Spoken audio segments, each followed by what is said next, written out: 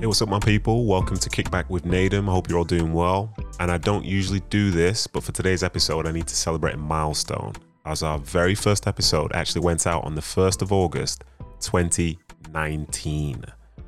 So, to celebrate the 2 years, I want to say thank you, first of all, to the show's producer, Ryan Hale, for making all of this possible. And secondly, I'd like all the members of the Kickback Hive to tell me which episodes have been their favorite and why. And I think that's the key for me. It's the why, as those whys are the reason why we keep recording. So please let me know. The handle is kickback_Nadem on Instagram and on Twitter. And if you struggle to remember that because I speak too quickly, the links to those can be found in the show notes. But now to today's show. I think journalism forms a big part of how people look at football. And I'll be honest, at times as a player, I absolutely hated that. But in the end, I just accepted this is how it was and did what many others did in trying to manage your own image. And now look at me, a complete sellout, as now I work in the media. But my point anyway is that I had my own feelings about the industry and the people within it, but I'd never actually asked somebody who'd been in that as the full-time job and what they thought about it overall. But that was until today. And now that's how we arrive at Rory Smith. He's the lead soccer correspondent for the New York Times and frequent contributor for the BBC. And I made sure, and trust me when I say I made sure, to ask him all the questions I would have loved to have asked back when I was playing. So please enjoy and be sure to let me know what you think. As ladies and gentlemen, here he is, Rory Smith.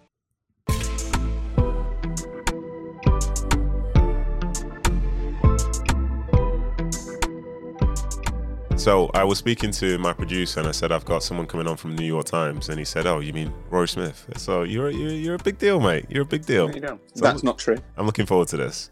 Right. So, Yeah, me too. Are you ready? Are you ready to begin? I'm ready. Do you need me to do anything? Do you need me to No. record or- I do the intros and outros separately.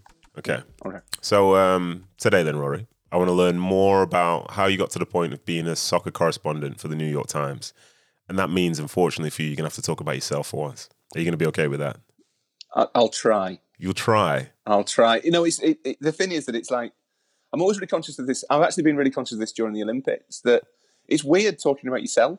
Yeah. Like, I obviously I'm never interviewed ever, but I always think when you sit down with a player and you just ask them loads of questions about their life and what's this like for you and how do you feel and you know, how does that make you feel? It's a weird thing to have to do, to talk about yourself. Yeah. Most people are quite uneasy with it, and I am also uneasy with it, so I will try. Okay, I appreciate it. And then once you're done with that, I'd like you to represent basically every football journalist in the whole of the world as I ask questions I've always wanted answered as of when I was a player. You okay with that? That bit's easier because I'm happy to speak for my industry. I feel as though I feel as though I'm qualified to be a spokesperson. Okay, that's fantastic then. But the first key thing of note which I discovered was I was trying to get some background, well, a greater background on you because obviously we've worked together on radio and stuff before. And the thing that broke my heart was for somebody who is so good with words. When I go on your Wikipedia page in your personal life section, it says Rory Smith is from Yorkshire. That's it. Can you not edit that yourself? What else do you need to know? Like just which part of Yorkshire, perhaps? So you know what I mean? Little things like that. There is no other relevant information other than someone is from Yorkshire. That is the only thing you need to know about anybody from Yorkshire. Right, and you take that as a good thing. Is that supposed to be a good thing or a bad thing? That's it. That is my favourite. I mean, having a Wikipedia entry still kind of blows my mind a little bit, but and to be fair, they are quite hard to edit. So my granddad played for Coventry and Birmingham in the 30s. He wasn't a particularly illustrious player or anything, but had like 5-6 years as a professional. And he's got a Wikipedia entry. And my dad, who discovered the internet in about 2012, realised that bits of it were wrong. And that's fair enough, because he was like a minor footballer, 70 years ago. There's no reason for it to be accurate. But my dad's got like clippings and a little bit of a scrapbook of his dad's career that they've passed down through the family. And so he said to me, like, go on and make a Wikipedia account, an editor account, and change the bit so that it's accurate, nothing major. And it's impossible. Is it? Even as his grandson, it's impossible because you've got to have the citations, you've got to have them like approved by another editor. It all makes sense. But you sort of think, well, the reason we know this is because that's his son. But you've then to prove that, you've then got to prove like you've got to bring out birth certificates and kind of Okay. And it's really intense. So that Wikipedia page is nothing to do with me, but my favourite section of it is definitely the personal life bit. Just says is from Yorkshire. Listen, we're going to talk about other bits within it for the people listening, but yeah, that bit is a very, very key bit, and I did find that quite funny because being from the north, you Yorkshiremen, you do carry yourself in that sort of manner. So yeah, we're from Yorkshire. That's who we are. But yeah, that's how I introduce myself to people. People say, "You sort of say, hi, I'm Rory. I'm from Yorkshire." Okay, but you're also Rory from the New York Times. And yes. This is what I want to know now. How did you get to this point? Because ultimately, a man from Yorkshire that ends up as a soccer correspondent for the New York Times, like what's the route? Like, were you somebody that was always involved in football, or what happened? To be honest, the answer really is kind of blind luck and being in the right place at the right time. So I like all kids, wanted to be a footballer, but like most kids, wasn't very good, and decided I wanted to be. If I couldn't be in football like that, I might as well be football adjacent. Mm-hmm. And always loved writing. So I started out in journalism as a news reporter for the Mirror on the graduate trainee scheme, and then argued my way into sport. Like just complained as much as possible, bringing out the real Yorkshireness. Just complained as much as possible until they let me go to football matches. And then I worked for the Telegraph on Merseyside, covering Liverpool and Everton for 3 years, and then a few months at the Independent in London. Moved to the Times in London.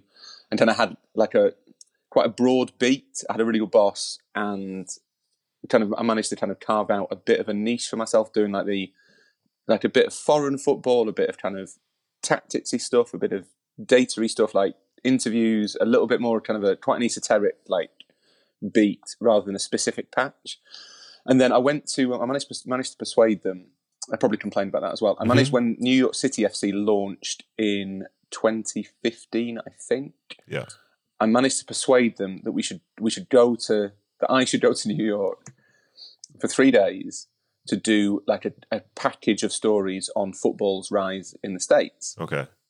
And for some reason, and I have no idea why, they agreed. Okay. So I I think it was like 5 days in New York, and like budgets are not in newspapers aren't what they used to be. So that is a big. You've got to justify your existence anyway, and to send someone to New York is a little bit surprising. Mm-hmm. And I did 3 stories: one on kind of how they put NYCFC together, one on MLS, and one on like fan culture in the States, I think. And in the course of that, I met the man who is now my current boss, who's the kind of editor for soccer at the New York Times. And we got to know each other a bit. And after a while, they said they wanted to.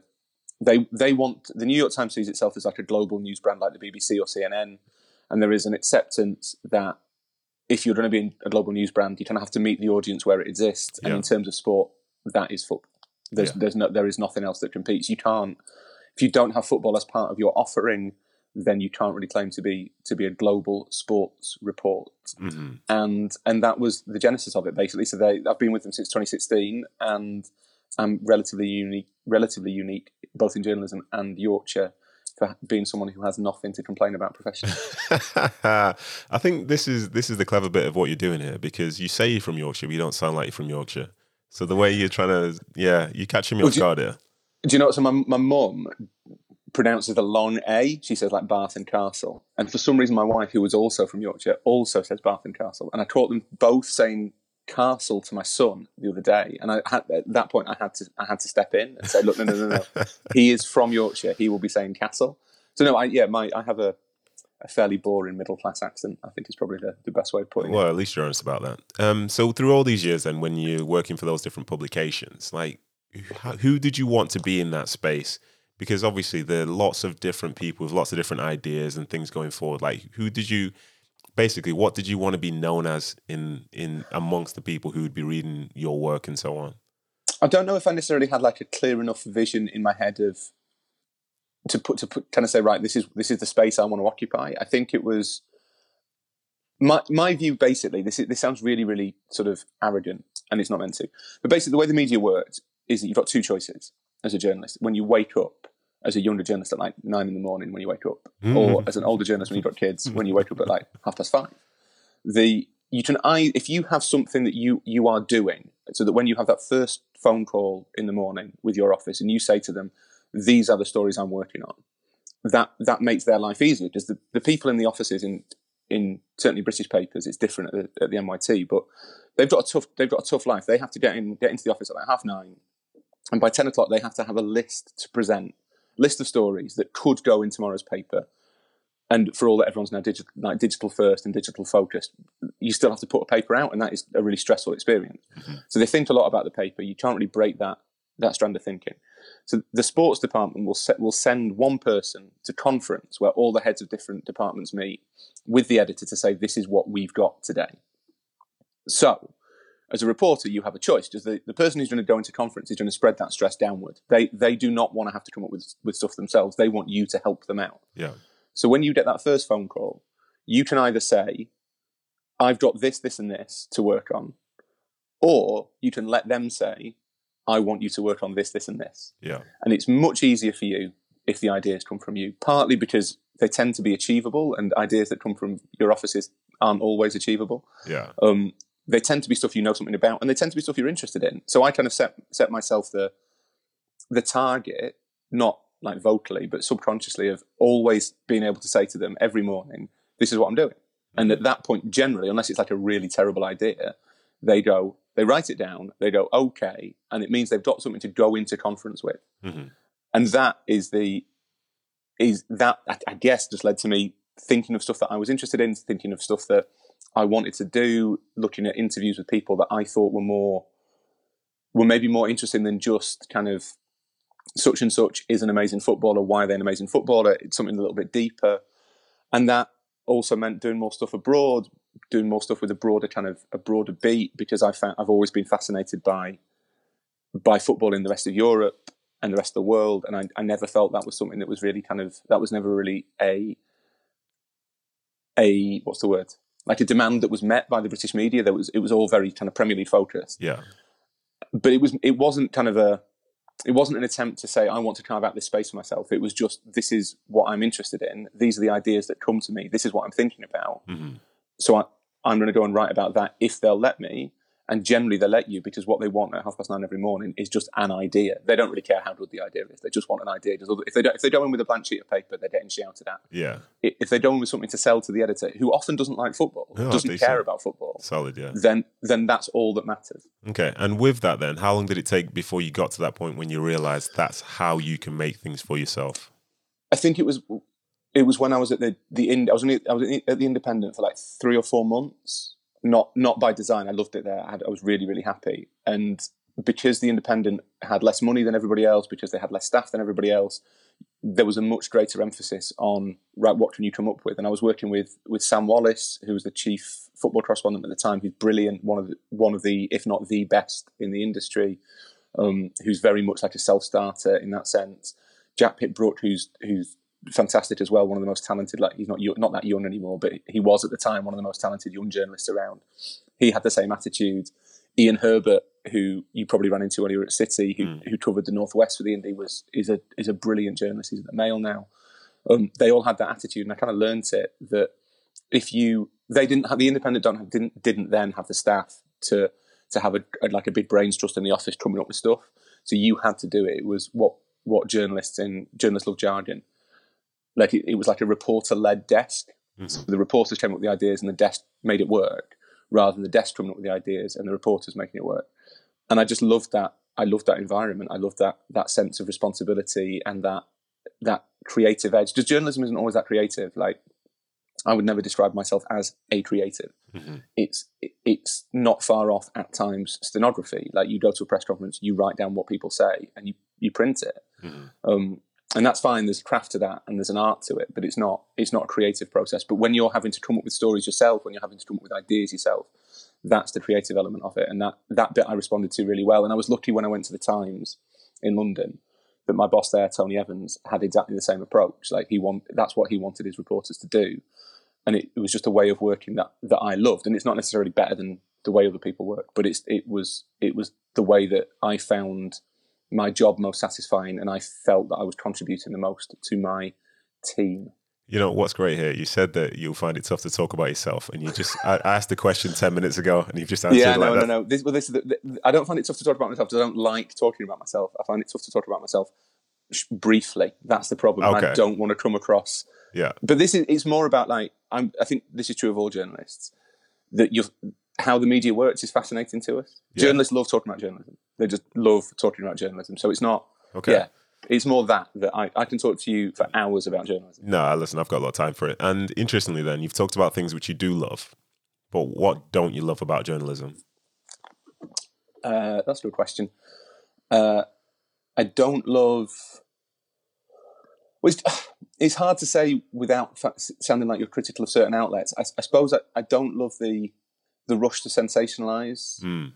I don't love the short-termism. I don't love the mixture of the sense that you're meant to be clairvoyant, because that's not really what we're meant to do. Yeah. I don't necessarily love the mixture of like reporting and punditry.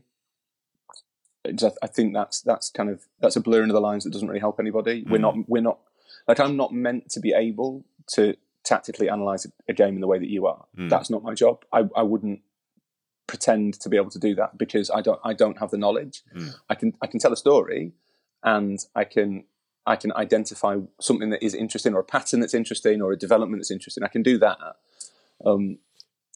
That's my skill. That's what I've been trained to do. I think it's dangerous when journalists start kind of claiming tactical knowledge. I think is a risky, without knowing what managers and players are trying to do. I think it's really risky. But mainly just the kind of like the saturation of, or like the twisting, I guess, of everything into something that it's not. The need for there to be news. And I think if you look at like our football media culture, although it is now driven by social media and driven by digital and driven by the kind of the desire to get clicks in whatever way you can. And in some outlets, they do that by providing people with the kind of positive reinforcement coverage of their club that they want. So if you're a Man United fan, you want to read good stuff about Man United. Yeah. That, I think, isn't brilliant for journalism.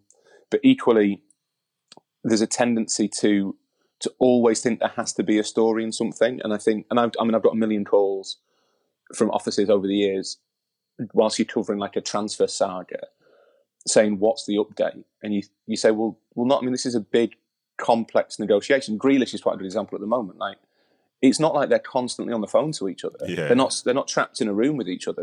There's an element of cat and mouse about it, and there's a little bit of back channeling, and it will play out when it plays out. But I think there's a tendency to believe that there must always be an incremental update, and when there isn't, you don't invent them. I don't think any journalist invents them particularly, but you might lend greater weight than is strictly necessary to a relatively small piece of information. Yeah.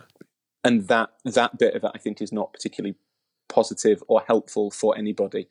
And I think that it all lends itself to this like ultra high temperature to the way the football media works, which I think is a real problem that we sometimes could do with taking a bit of a breath and just accepting that not every story produces a banner headline every single day. This is brilliant to be speaking to you about this. This is why, whenever I'm on a panel with you on the BBC, like, I enjoy being on with you, because the stuff that you're saying is kind of like how I feel as well. But some of those things which you've mentioned, we'll get to those. But one question I want to ask before that is, working for the New York Times, you say it's a global institution, but obviously it's the New York Times, and you are not a football correspondent, you are a soccer correspondent. So does that affect the way that, say, maybe you do some of your writing, because you know the audience ultimately isn't necessarily the type that would be getting the Independent in England, or is it exactly the same? No, so that is a challenge, and it's something I really love, and I hope over the years I've got better at it. It's still quite tricky. We kind of have to appeal to almost three separate audiences. We have to appeal to Americans who know loads about football. Yeah. Because there's a massively, as you know, there is a massive like football literate community in the States. We have to appeal to Americans who are kind of familiar with football, but not that knowledgeable necessarily. In theory, I guess we're probably having to appeal to audiences. You want to appeal to an audience with a story. Yeah. And any great football story, the football bit is not off to the side. It's not it's not irrelevant, but it's secondary almost. So a great story is a great story. If you've got a good story, it's just a good story. Mm-hmm. So if I'm writing a profile of somebody or a a feature on a team that's doing something weird or whatever, the fact that it's in football is important, but it shouldn't mean that people who don't like football at all shouldn't be able to read it. If it's a story of human interest, it's still a story of human interest. It doesn't matter what they do. I'm not particularly interested in like big business or high finance, but if there's a really good story about that world, I'll read it and I'll enjoy it. And then we also have to appeal to a European audience and a global audience who knows a lot about football. So we kind of have to pitch stuff that works for all three of those audiences, and that's different to any. That probably is different to anybody else. It's probably different even to what like ESPN do or the Athletic, the kind of the transatlantic brands, because ESPN will be assuming that people reading ESPN's football coverage love football wherever they are. Yeah. Whereas we have to be just slightly aware that we might get an audience that isn't necessarily that fluent, as you say, in football. And it does change the way you write a little bit. But the biggest problem is that in Britain, teams are plural. So it's like Manchester City are the reigning Premier League champions. In America, they're singular. Yeah. Manchester City is the reigning Premier League champion. And that is, and this is 5 years in, that's still basically impossible for me to get used to. Yeah. When I was in Connecticut for ESPN for the Euros, someone was mentioning something from the gallery or something, and they were talking about that. And I was saying, no, it's definitely this. And I said, no, it's definitely that. There was like a 5-minute debate about it. And I still couldn't get my head around it. And it's going to be very hard for me to say Manchester City is. Yeah. Like, it's just City are. That's who they are. The worst of it is that they're right. I know, because it's like a colloquial thing, isn't it, or something like that? It's a collective noun. It's singular. Yeah, it's like Tesco. But they're right. 30% of my audience is American, 50% is from the UK. So technically speaking, it's everything. I mean, everybody's right. Like it's fine. Everybody's right. Just whatever gets you. The point of language is to understand each other. As long as we all understand each other, that's fine. Yeah, good luck with that. But anyway, I want you to now talk about the whole industry itself. You've mentioned certain things already, but I want to like drill down into things and talk about this from like an ex-player's perspective. You know, things which I would wonder about.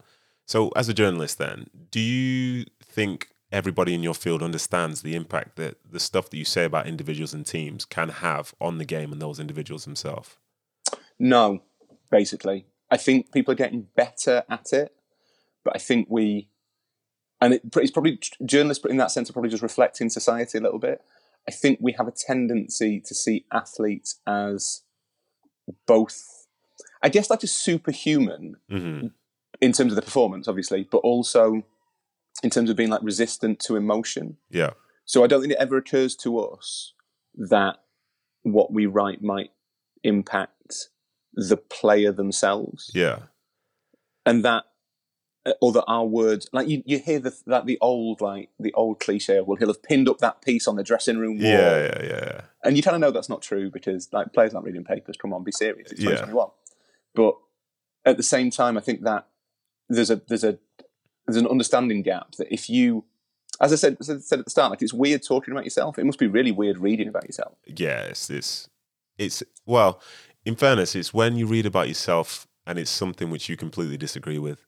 You know what I mean? Yeah. Like people love praise, people love being told that everything's going well. But when there's sort of like a deeper story about Saga, or there's information, there's sources, there's this, there's that, and you're reading it, and you're like, well, that's not true. One of the issues that I had as a player, and I think lots of other people have, is that you don't really have a right of response in an immediate nature. So I'm always wary now when we do the radio stuff and so on. If you want to say something about a player, if it's not going to be factual, you know, consider how you're going to say it, because the player's not on with you. But the thing that you say goes out to the audience straight away. And as we've seen, as soon as the moment's there, the person could respond in a week's time, but it doesn't have the same weight as it did when we first said it. And also, as a player, I remember like people used to be made all broken on things like Match of the Day, and it used to used to wind me up, because there'd be certain people who would be praised all the time. But then I remember Nico Franchiel. Yeah, I went on loan to Sunderland in 2010, and I thought that Titus Bramble was a really bad player because of the way that Match of the Day had portrayed him. Like I was a player myself watching it, and I got sucked in. Played him for the years, really, really good player. But I was none the wiser, because all I was seeing were his lowlights that were getting put on Match of the Day and things like that. And that's affecting him and the perceptions. Like I'm within the game, and my perception of him was in a different place to what it should have been or could have been. And I was asking because I feel like these days, maybe some journalists do know they have that level of power. And I think like they kind of play into it. Or rather, not journalism, not just specific journalists, but say commentators within the game of football. That's what I'll say. I think there's been a rise of so I think the pundits maybe are more powerful now than they have ever been. Yeah. Like Alan Hansen back in the day was a big, like if Hansen slaughtered you as a defender, that was bad. Yeah. That was like you'd have a problem. And that's, like you said, I'd never really thought about Match of the Day like that, but someone like Bramble's a really good example. And Tranchiar, who was a really good player, but is the kind of counter example that Bramble basically made 3 or 4 mistakes a season. Yeah. And that it was like, oh, Titus Bramble is done again. Yeah, exactly. But actually he probably was playing really well apart from that. And to an extent, like that's the defender's lot. Like there's an element of that's the cruel nature of the game. Tranchiar, who I loved as a player, basically was everyone thought Tranchiar was probably slightly better than he was, just 3 or 4 times a season he'd score an absolute world and it would be on Match of the Day. And you'd be like, well, Nitro Tranchiar's amazing. But in reality, he was probably... Did you play with him? I did, yeah. He was good. Yeah. He was good. He was good, yeah. But I understand the point you're trying to make because that's the way it goes. Like, people want to show you highlights if you do something good, like, you know what I mean, that scores goals or whatever. And it's the same as if you play really well in a really big game, or even not necessarily in a big game, but like say you've got like quite a high profile FA Cup 5th round match that's on the BBC and someone plays really well, that massively impacts their reputation because you've got 3, 4, 5 million people watching it rather than the 1 million who might be watching on Sky in a sort of bodge standard Premier League game. And I guess that's inevitable to an extent with highlights. That's kind of the nature of highlights. Yeah. But it hadn't occurred to me before that like you would, like how much of Titus Bramble, the conception of Titus Bramble was constructed in the Match of the Day studio. That's really interesting. And with Titus as well, having been on this side of things now, like they'll have to say that they want to put those moments up, but then the people who are watching it and so on, they think, and myself included, you think you know what somebody's like as a player, but you've never seen them play. And I think there's a spot where I think not for a lot of people, but for some people, they're kind of dishonest because they're portraying this sort of like knowledge of every team and every player. But nobody's watching every minute of every game throughout an entire season. But yeah, this player is this, that team is that. And you ask them, oh, how do you know that? It says, well, I watched that thing a couple of weeks ago where he did this thing. And you're like, yeah, but anyway. That's kind of a separate like trend, but it's really interesting as well. You see it a lot during transfer season. Like, so as we're recording, Spurs are about to sign Christian Romero from Atalanta, defender, who I presume I have seen play a couple of times. I watched a bit of Italian football. They were in the Champions League the last couple of years. Never really noticed him. Yeah, but I think between the kind of availability of highlights and the availability of clip together highlights of action, and the rise of quite easily accessible data. People will now be like, well, yeah, Christian Romero is a great signing for Tottenham. Yeah. And he probably is. I'm sure he'll do really well. But there is an element at which there is a human part of any transfer that is not captured by data. How well would Christian Romero's wife settle in London? Yes. No idea. Yeah. And that might well be the defining factor of whether Christian Romero succeeds. But I think there is a rush, and it's true of the media and social media in general, a rush, maybe this is the thing I dislike the most, is the need to declare definitive judgments on people every single week. Yes. And one of my favourite things about my job is that we don't have to do that. We don't... like when I first started, I was really keen to kind of go to... like if City played Liverpool early in the season, you'd be like, yeah, we've got to be at that game. Massive game. October the 30th. Huge game. Early kind of... what's the word? Stake in the ground for the title race. Massive occasion. And there was one year, I can't remember what it was, when I couldn't go. For some reason, I was ill, or my wife was ill or something. And I was a bit like, well, I'm not going to have to miss it. I'm really sorry. Or we booked a holiday. And then they brought out the fixtures and inconsiderately didn't take my holidays into... This is outrageous. I know. And my boss was like, well, yeah, don't worry. Like, it's October. Who cares? And we now kind of have this principle that it's not a really defining game until February. That's when defining games kick in. Like if City play Liverpool early in February, fine. That is going to be a big moment in the season. And it's because in the States, their major leagues, certainly in the baseball and the basketball, they play like 160 games a season. Yeah, there's a lot, So the weight of every individual game is much less. Mm-hmm. In the NFL, every game matters a huge amount because there's so few, although you do have like the wildcard system that allows people to sneak into the playoffs and stuff. The Premier League, the glory of football in general is that the season is the perfect length for every game to feel like it really matters, but not quite matter definitively. So it's kind of the halfway house. Yeah. And I think the problem is that you'll see it this season, like there's quite a lot of big games early on. I think United play Leeds the first day, but I think Arsenal play City within the first 3 weeks or something, and there's Chelsea City at some point early on as well. And like those games are important; they're big events, but they're not going to decide the season. No. But there is a desire within the media to declare everything. You know, Arsenal lose to City, Arsenal season over. Arsenal, you know, is Arteta on the brink? Suddenly, Christian Romero, who I feel like I'm picking on, makes a mistake in a high-profile game early on. He's a bust, it will be like he's a flop. Yeah. He's not settled well, and that will pursue him for the rest of his career in England. When there'll be one big signing this summer who doesn't start well somewhere along the line, and they will constantly have to overcome the impression that they are a flop. But with all that stuff you're saying about, say, the media overall and sensationalizing most things, like, does that come from the people who are consuming it, or is it coming from the people who are just writing it? Which identity changed first? Yeah, that's a brilliant question, and it's something I think about a lot. Like, so I think the media are complicit in it. The media has a duty to me, not just to reflect its readership, but to guide it. Mm-hmm.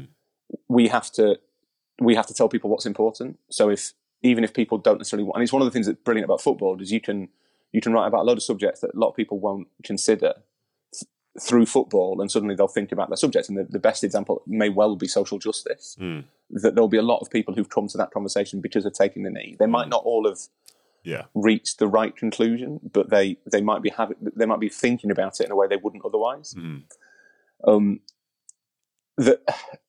I think it's really the one thing I would say, the one kind of like thing I'd say out of loyalty almost to the media is I think it's really easy to say the media does this, the media does that. The media to an extent is defined by its readership. So you can complain about clickbait, or you can complain about sensationalism, or you can complain about not misinformation, as that's on the journalists, but you can complain about the kind of twisting of information. But that is to an extent because that's what sells. The media is driven by its market.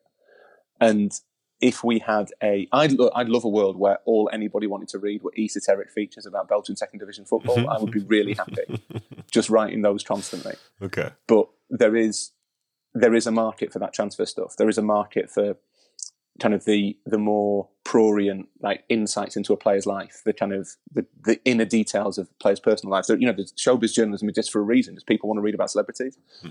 And I think that is too often ignored in the conversation about what's wrong with the media.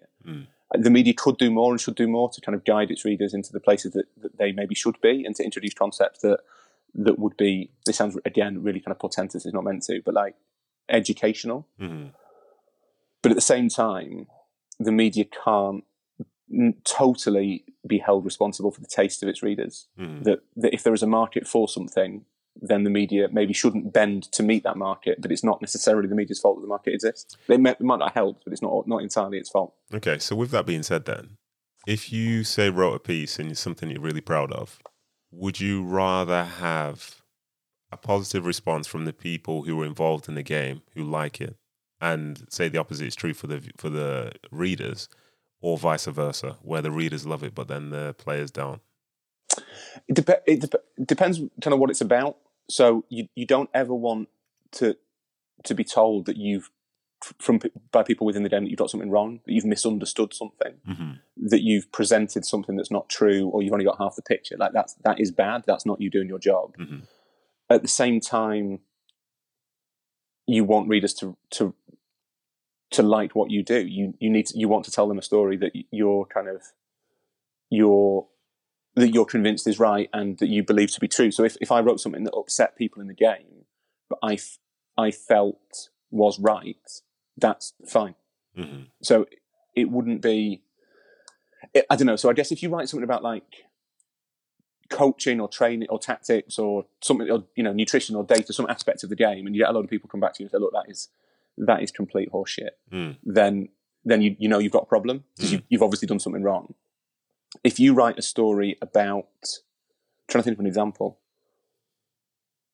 So at some point this summer, I might do something on kind of club networks and how there are now a lot more than people realise of interlinked clubs. Mm-hmm.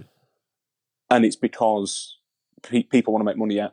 Basically, clubs now exist to make money out of transfers. Yeah, that potentially could upset people within the game. Yeah, but maybe that's okay to upset people within the game about that, because maybe it doesn't mean them being upset doesn't mean you're wrong. Yes, it just means that they're upset. Yeah, and how difficult is it then? Because you are a Yorkshireman, so I think that means that you're probably going to support Leeds. That's the likelihood. I'm completely neutral, Nathan. Completely neutral. Do you say this as a lie? You say this as the truth? I think no. It's both. Okay. No, like so. The thing is about who you support. I have a team that I support, and I want them to win games. Okay.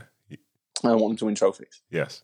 But I also have a lot of other teams that I want to do well. Yes. Because I like the way they play. Mm-hmm. Because they have a player on their team who I'm very fond of. Mm-hmm. Sometimes have players on their team that I like, mm-hmm. that I know and like. They have a manager who I get on with, or a manager who I've got a relationship with, or because they have like staff members who I've got to know over the years and generally don't want to lose their jobs, or even because you've done a story on them and you develop a bit of an affinity to them. So I'm trying to think what the example. So like Napoli. Yeah, I am very clearly not a Napoli fan. You just like Neapolitano pizzas or whatever, Neapolitan pizzas. Well, I mean, a big fan of pizza, but and they play in a nice colour. But I'm not a Napoli fan. But the comms guy at Napoli is incredibly helpful to me. We get on really well. I know I've interviewed their owner a couple of times. He's kind of nuts, but he's nice to me. Mm-hmm. He's helpful. So I want Napoli to do well. It's good for me if the 2 or 3 people that I know at Napoli who are my friends are having a nice time. So okay. I'm not like, I don't cry when Napoli lose. Yeah. But there's a little part of me that's a Napoli fan. And I think that's true of most journalists, that you support a team properly, but you have lots of other teams who you have a bit of an affiliation to, even if they're, and this is the case for me now, even if they are literally your direct rivals. There is a reason for me to want the team that's traditionally my team's direct rivals to do well. Which team are you talking about there? I just don't want to kind of say it out loud. Did they wear red, or am I picturing something else? They wear red. Okay, cool. And they're united together, are they? Yeah. They're not. No, they're absolutely not united together. Oh, no. Right, okay. They just have an FC in the end of it. Is that what's going on? Yeah, they have an FC, yeah. Okay. Did you know, reading between the lines there, being the detective that I am, it's great that you like these teams and you like those teams, and there's people playing for this team or somebody working for that team who you like. But that is a coin, and on the other side of that coin, that means there must be people there who maybe you're not so fond of. Because you didn't say you wanted everybody to do well. I don't want everybody to do well. No, that's true. Yeah, I don't know. It's more like no. There's not. To be honest, there's not many people who I like actively dislike within football. But there's a few people who I think are not great for football. And this sounds incredibly pretentious. This is the thing. You've got me talking about myself, and now I'm saying loads of really stupid stuff. Like, I really love football. Yeah. I really love it in every single aspect. And there are people out there who I think whose continued success is bad for football. And mostly it's on the kind of agent business side. Yes, I know what you're talking about. Yes. There's 1 or 2 managers who I think it might be healthier for everybody if they didn't particularly perform well. I think that's not just they're bad people, but just kind of how they see football. Yeah, is not necessarily what I think is a forward-thinking, like trying to say nothing, progressive approach. You trying to use as many words as possible to not say who you're talking about. Exactly, yeah. But there's not many of them. But yeah, but on the agency side, particularly, there's a couple of people who, not that I don't have a personal relationship with them, and I'm sure they're lovely to their kids and their mums and stuff. But I wouldn't go that far for some of the people I know who you may be talking about. I wouldn't reach that far. Yeah, I think in fact you probably have run into at least one of them. Yeah, I think that they are not good for football, and on that point of view, I dislike them as a concept. Yeah, I understand that. I understand exactly where you're coming from. And to go back to something which you said a little while ago now, in terms of things that you don't like within football, I think this whole feel of like sensationalism which sells and the clickbait stories and stuff like this, those for some of the journalists who are part of those other publications and the other media outlets and so on, do you think they're making your job harder, or can you say that you're in a completely separate lane to them? Well, there's an element of we all get tarred with the same brush. So, like, players are suspicious. Most players are suspicious of journalists. Agreed. And with good reason. Because the media, not necessarily this generation of journalists, I feel sorry for like younger journalists coming through now who are going to have to learn to operate in an environment basically with no access whatsoever, which has been like encouraged by COVID for totally valid reasons. But like the dates, so when I started, I was still working with people who used to stand in car parks and just the players would come out. Yeah. They'd talk to them in the car park and then everyone would go home or to the pub. Mm-hmm. And there were still journalists working when I started for whom that was football journalism. Yeah. They've mostly retired now. There'll still be a couple still working, but they've mostly retired. The kids who come through now, and this is me at 39 using the word kids, which I feel really bad about, but like they will not have any of that access. My generation was a little bit more in between. Like you still had a chance to get to know players occasionally. You could still have a chat with players. It would have to be like you do a formal interview and then you'd have a chat after, and then through that you might get to you might get their number and you might exchange messages or whatever. It wasn't as close as it was in the 70s and 80s. I think it's easy for the media to say it's the clubs, it's the press officers, it's the clubs are trying to keep them away from us. But you kind of think, well, hang on, look. To be fair, like over the last 30, 40 years, what has the media done to convince footballers that it's worthy of their trust? Probably not a lot. And that's the cost for all that spinning, for all the twirling, all the twisting, all the clickbait stuff is that players probably aren't going to want to talk to you, and that is, to my mind, pretty much fair enough. And it's kind of for you as an individual journalist to convince them that you can be trustworthy. Yeah, I get that 100%. So have you ever been written about? Not really. Like I think I did a couple of like interviews for other websites. I think I did maybe twice. Okay. And how did that feel when you were learning about yourself through your own words? Well, so no, to be fair, they were both Q&As. So okay. It was, I felt that I read them and I was like, oh my God, you're such a dickhead. But I didn't have any, I couldn't blame the journalist who'd interviewed me for getting my words wrong. I thought that in one of them, they maybe could have neatened up the punctuation mark. The punctuation didn't help me. Yeah. I felt that didn't get me across. But no, I couldn't complain. I can't imagine what it would be like to be profiled. It's really strange. Yeah. You occasionally have it's not. Yeah, it's kind of the same. It's not really the same.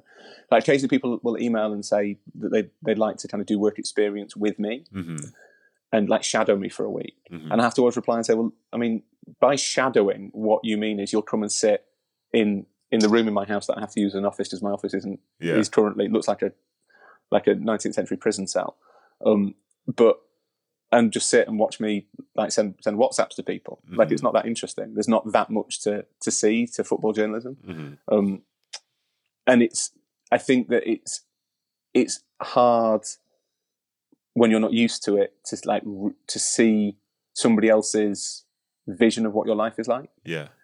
And I think it would be really weird to be. I think it'd be weird to be shadowed. I'd just be literally sitting in a chair and they'd be on the sofa. It'd be weird. Yeah. Yeah. But it would be even weirder to have somebody drop into your life for a couple of days, or not even that, and then be like, "This is what they're like." And it would be even weirder. And I'm conscious when I do this, when I write profiles of players, if people were ringing my mum and asking her so what's Rory like? Because I have no idea what she'd say. Yeah. I should probably at some point just check with her that she's got an answer to that question just in case. But that must be a really strange experience. You were always described as. Is it not weird to be described as the brainy footballer? Yeah, especially because that would be the opening thing that someone would say. But then, how do you measure that? And secondly, what's the benefit of being known as the brainy footballer or whatever? And then from there, in terms of everything that you say, to refer to something you've just said there, think about how tight you got when you were concerned about the sort of punctuation within something which you were saying in the Q&A. So imagine that, but over, say, words which you've said about certain people. Because I'm one of those people, according to the media stuff that I've done, barring, say, one or two people, you wouldn't be able to know who I really don't like. because I'm always trying to just make sure that I'm not seeking any sort of controversial anything. I'm just trying to be as honest and open as I can be. But there've been times in the past when I've been honest and open, and before I know it, there's like people are attacking me. Oh, how could you say that? How could you do this? How could you do that? How could you do whatever? But then I think when the person profiles you, if they miss your intent, it's horrible, because you can be sitting there thinking this is great. You know, we're just having a conversation. This is great. He gets it. You know, we know what's going on, or she gets it. Yeah, everything's great. And the next thing, it's like, oh, breaking news, especially in this like 24-hour news cycle. One place drops it, everywhere's got it, and you're the news for that next 24 hours. People are calling you and saying what you're saying here, what you're doing there, and it's, I'll be honest, it's horrible. But I want to know then, if you felt sort of that feeling that, say, I've had and other people have had, like, for example, I think it was 3 years ago, someone came in, was asking me about Phil Foden at City, and I said, you know, I'm happy that he's at City. You know, I think Pep knows what he's doing. You know, if he ends up there, he needs to go and play somewhere or whatever. You know, it'd be good if he could go on loan to like a Spurs or something, blah, blah, blah. But I said, well, at the end of the day, you know, City's call and I trust them. The guy wrote an article the next day saying that I told Phil Foden he has to demand a move to Spurs. Yeah. And I was pressed so hard by the people back in Manchester, so hard. But say if that happened to you, how would you react? What would you do? Would you contact the person or would you leave it? Oh, that's a really good question. So, I don't know. I've had a couple where you write. It's not quite the right parallel, but so when I was got on really well with Roberto Martinez, and I was always quite proud of it, because the way that I got on with Roberto Martinez was when I lived in Manchester. I lived in Manchester. My beat was Merseyside, but occasionally I'd drop in to do City or United when my colleagues were off or needed help or whatever. But I still found time once a month to go to a Wigan press conference. Mm-hmm. And Wigan press conferences were at either 8 or 8:30 in the morning. Okay. And I lived in South Manchester. Yeah. And you don't want to be driving to Wigan from South Manchester at that time in the morning. No. But I went because I thought, like, do you know, I was kind of convinced that Martinez was a good coach, and I thought he's worth getting to know. And I was right. Like, he ended up going to Everton and on to Belgium. But at the end of his time at Everton, it was going sour. And I spoke to a few people around the club and wrote a story about the fact that it was coming to an end and why it was coming to an end, which the story itself was legitimate, I think. The headline was a bit too brutal. And that sounds like a really cowardly kind of, I don't write the headlines excuse. I obviously hadn't conveyed in my piece that what we were doing was reporting on what was going wrong at Everton rather than calling for Roberto Martinez to be sacked. Mm-hmm. And the headline made it look a little bit like it was basically why it's time to go for Martinez. And I got a text from Roberto. It was the last day of the season. Everton were playing. I was going to Everton's game, and I got a text from Roberto saying, "I can't believe you've done this to me." Oh, wow. And I felt awful, like genuinely awful. Mm. And I texted him back and said that the headline doesn't match the piece. I realise it's a weak excuse, but you know, I wasn't kind of. I obviously wouldn't. It's not ultimately. It's not for me to say Bill Kenwright should sack Roberto Martinez. Yeah. Who cares what I think? Like, what do I know? I was just kind of reporting on the fact that players weren't happy or whatever. And that was not a long time ago now. It was 7 or 8 years ago, and or maybe not quite that long. But I still feel. I mean, it still makes me feel a bit. Like I'm still quite nervous about that. I might run into Roberto Martinez, and I'm sure he's forgotten. But it's no. I'm sure. I bet he's not forgotten. He might not have forgotten. No. I think I've seen him a couple of times since, and he's always been really nice. But he is a lovely man. Yeah. But that was another good example. So I really want Belgium to do well. So I really want Roberto Martinez to do well. So I feel really guilty. Yeah. And that's so funny. But yeah, so it's I don't know. Like I think if it feels like you've said something that's unfair to somebody, I think generally I would try to get in touch with them and explain either what had happened or admit that I got it wrong. And you do get people occasionally texting you and asking you exactly what you think you're doing. Especially people who you get on with and like. But you know, there are times where even if that's the other side of it, is that there are times when even with people you like, that you have to criticise them because that is your job. Mm-hmm. Although one thing I will say, and I've had this realisation during the Olympics, like watching the Olympics as a journalist is really weird. As a football journalist is weird because everything seems like it's really soft. Yeah.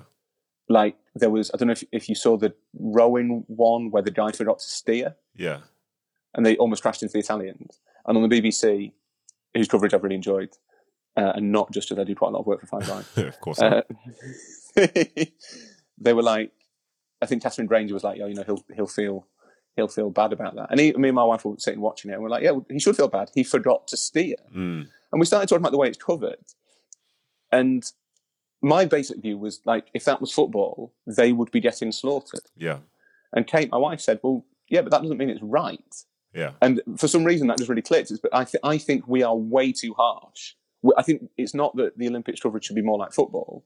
I think football should be covered more like the Olympics. Like we should acknowledge, although it's elite sport, it's brutal, it's cutthroat.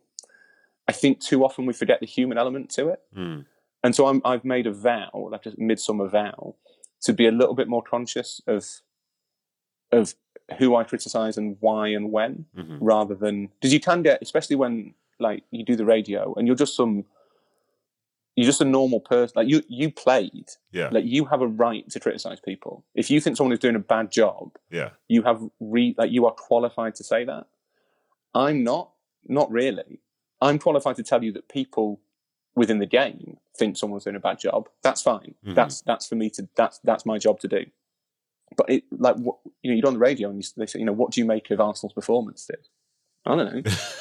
I don't know if we'll make for good radio, but I understand what you're trying to say. Well, no, do you know what I mean? Like, yeah, so I just think that's what I mean about the mixture of punditry and journalism. Like, we have. It's not often I'd say this, but like we have to an extent, stay in our lane a little bit, and remember that like what we say does carry weight and does get picked up by social and what have you, but also that the people at the heart of the stories we're writing are people, and that just because they're footballers, they're not immune to the feelings that we'd have. And it sounds like a sort of Damascene conversion. It's not really. It's really brought it home from watching the Olympics that, like, do you know what? If Arsenal finish fifth next year, and that's maybe pretty good. That's not, why couldn't Arteta take them over the line to fourth? It's pretty good for finishing fifth in the Premier League. It's not bad. It's all right, that. And then elite sport is brutal, and it is meant to be brutal, and the pressure's integral to it, and all that stuff.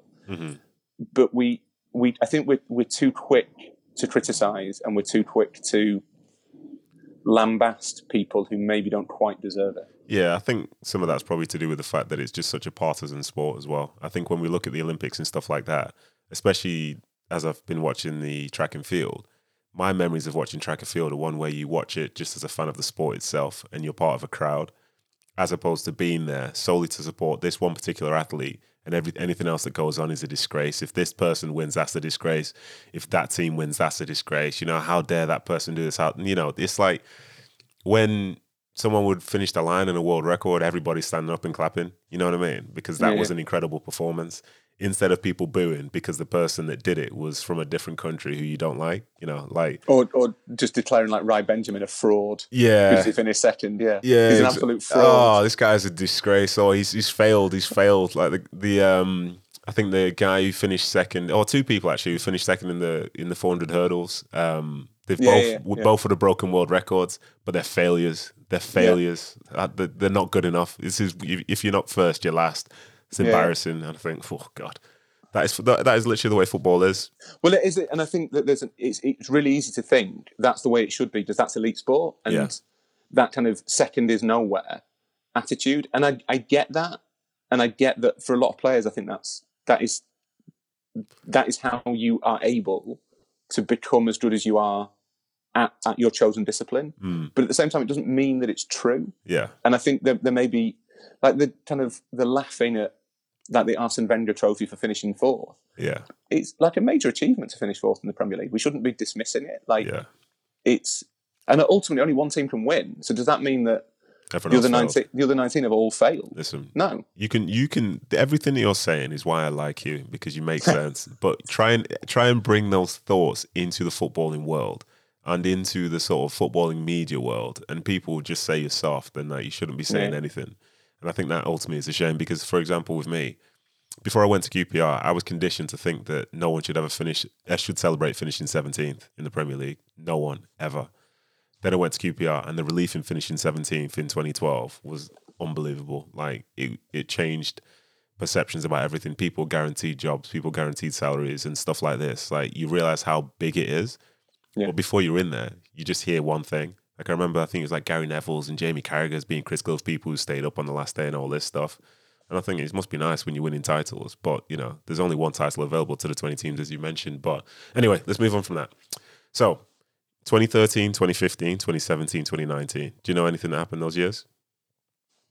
13, 15, 17, 19. No. Okay. So those were the years when you were nominated for Writer of the Year by the Football Supporters Federation. Yeah? Was that right? Okay. That's Yeah. right, yeah. And I think, not that you care, but you won in 2015 and 2019. Yeah, okay. That makes sense. So my first question, given how partisan football is like, how do you even get nominated by a collection of fans to say that you're a good football writer? By not offending anybody. That's the, but how do you do that? How do you do that? This is what I need to learn. Well, I was lucky because, again, like I get to write about stuff that's a bit different and less tribal. Yeah. And that if you're kind of wedded to one club or one beat, you're more likely to be associated with that. So there's lots of journalists who I know from my days on Merseyside who are brilliant journalists, like genuinely as well embedded with a club as you can possibly be, who would be seen as being like shills for Liverpool. Yeah. And they're not. They're just really well embedded with a club, so they will report on the news that comes out of that club. And I guess that the slight advantage I have is that I can spread my offence more widely. So okay. Although like Man City fans might get upset with me slagging them off one week, a few weeks later I will be slagging Manchester United off, and that means that it kind of, when it comes time to like nominate, as long as you haven't offended any major constituency recently, you're probably okay. That's what I'd say. But it's one thing I've learned since I've entered this sort of like broadcasting world is that it doesn't really take a lot to offend people. Like even every time, for example, I've been on ESPN FC, shout out to those guys, and I mention either Ronaldo or Messi, whichever one I don't mention, the other group come for me. Yeah. Like I put Ronaldo into my European Championship team of the tournament. And, you know, for me, I try to think through logic. So here's the top scorer in the tournament. You know, so I thought, well, obviously I'll put the top scorer and the Golden Boot winner in the team. I was laughed out the room. And people were making it seem like Messi was involved in the tournament as well, and he should have been picked.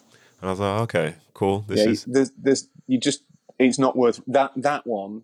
Messi Ronaldo is worse than Rangers Celtic. Yeah, it's toxic. And then it's weird because like, why can't there be more people that just appreciate both? I think to an extent, like it's really interesting. Like I think to an extent, it's like it's performative on social media. Like you have to like you have to show that you're defending your idol. And I think partly it's I'm going to sound like a really old man now, but like stan culture. Yeah. And you see it in like K-pop. Yeah. Where people have to go to bat for their particular band. Like it's like if you're BTS, you have to like defend BTS all of the time. Otherwise you're not doing it properly. And I think that's sort of leached through a little bit into football and mixed with the innate tribalism of Real Madrid and Barcelona and Juventus and whatever.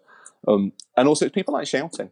People really like shouting. Listen, I was shouted at for a long time, for a very, very long time. And I'm just, as I say, learning that, because this is, so the host on the show, Dan Thomas, he's a bit of a wind-up as well. So every so often he'll throw a question out to me, which he knows that's going to like spin me in it's going to put me in a really tight situation where I have to say something negative about someone. You know what I mean? And like, as I'm trying to answer it and I'm doing like my word gymnastics, trying to escape this one, escape that one, I think, okay, cool. I think I've answered that without upsetting anyone. But no, as soon as the episode goes out, Twitter's active. Click, click, click, click, click. Oh gosh, here we go. Mentions are alive. But anyway, But that's the other side of it. Is that I think now increasingly what we really like is the conversation around football. Like football's like a lifestyle. Yeah. And if you like, people like the conversation. That's where all that stuff comes from. Like if you say something on ESPN, then it's a chance for other people to kind of talk about what you've talked about football. Yeah. It's like this sort of, it's punditry by one remove almost.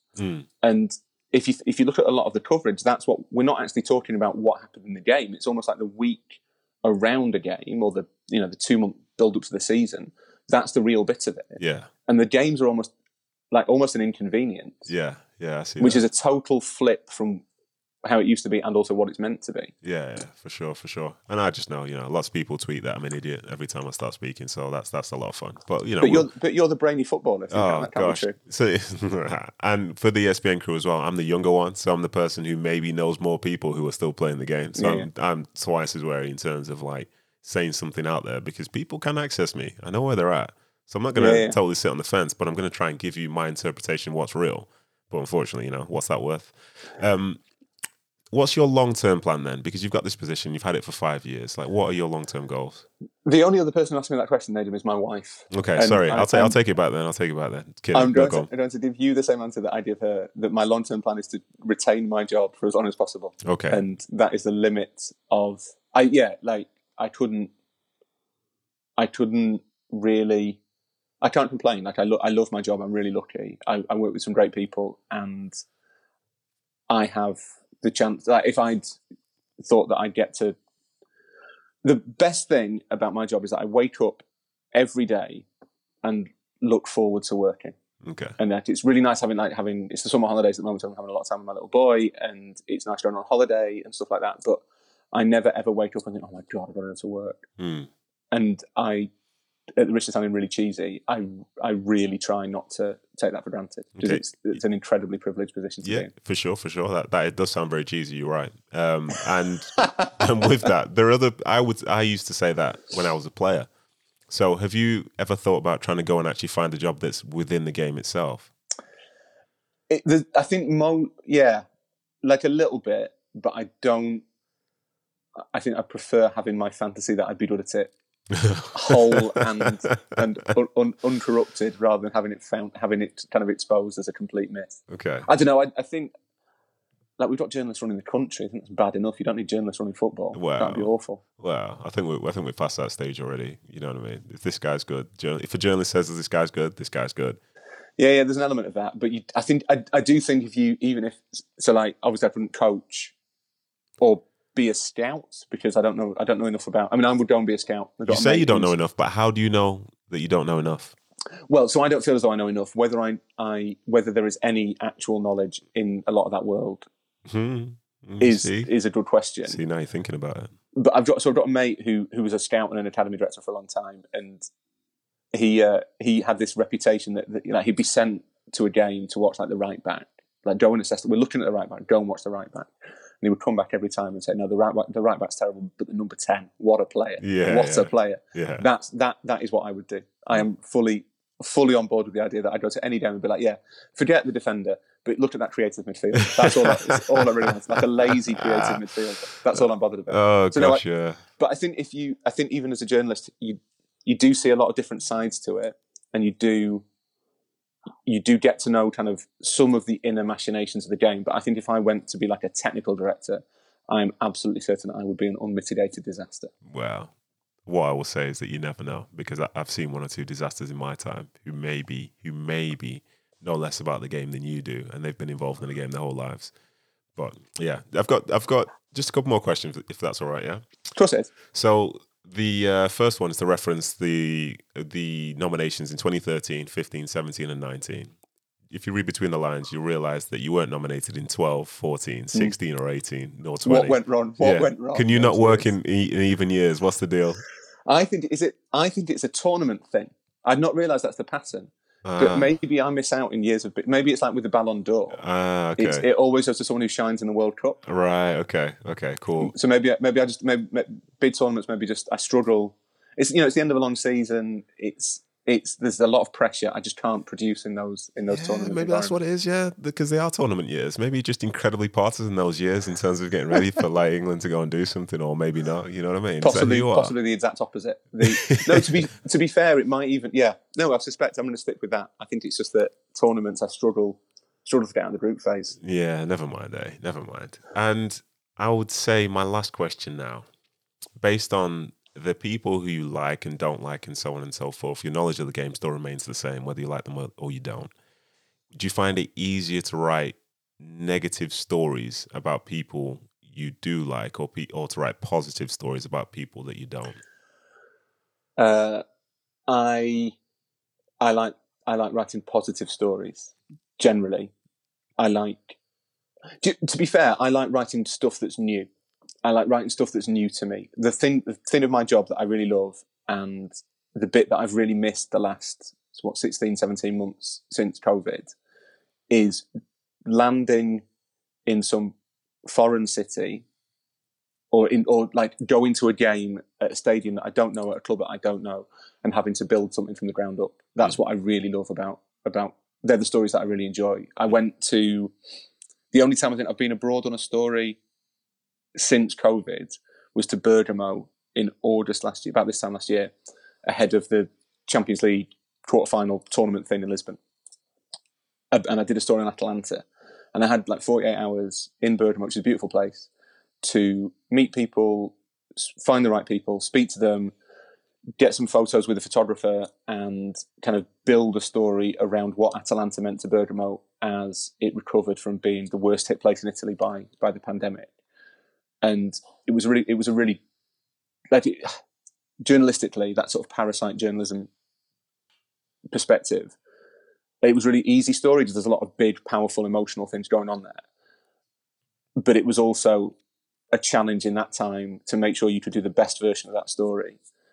And because other people would do it, and you know that as the NYT, you're expected to be able to produce something that we might not be first on a story, but we're expected to be the best.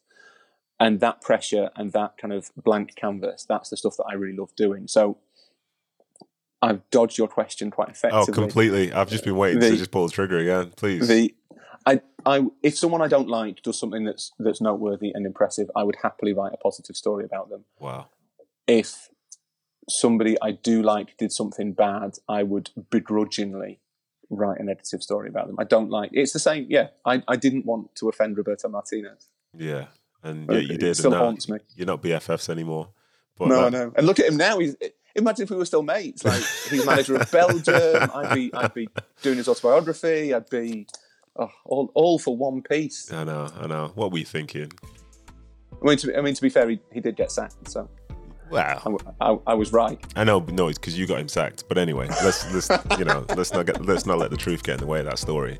But yeah, that brings today's episode to a close. I want to say thank you very much. And I've had lots of different perspectives on the show, from players to staff to ownership to directors and stuff, and to have the sort of journalistic side of it now with you, and to be thoughtful journalism as well. It's good. There's hope out there. I really enjoyed it. Yeah, just not every even number, every odd number, whether it's 17, 19, 21, 23. You're great. But those other years, I'm going to disgrace myself at the 2022 World Cup. Don't worry about that. I can fully believe it, mate. I can fully believe it. Well, thank you very much, and have a good day. You too, mate. Take care. Bye.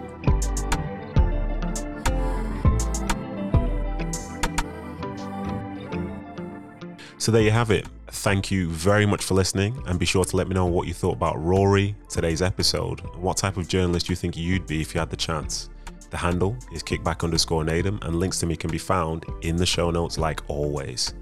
Thank you to producer Ryan Hell for making all of this possible, as it's been an incredible 2 years. And also, don't forget to subscribe if you haven't done so already, as there is plenty more to come. Bye for now.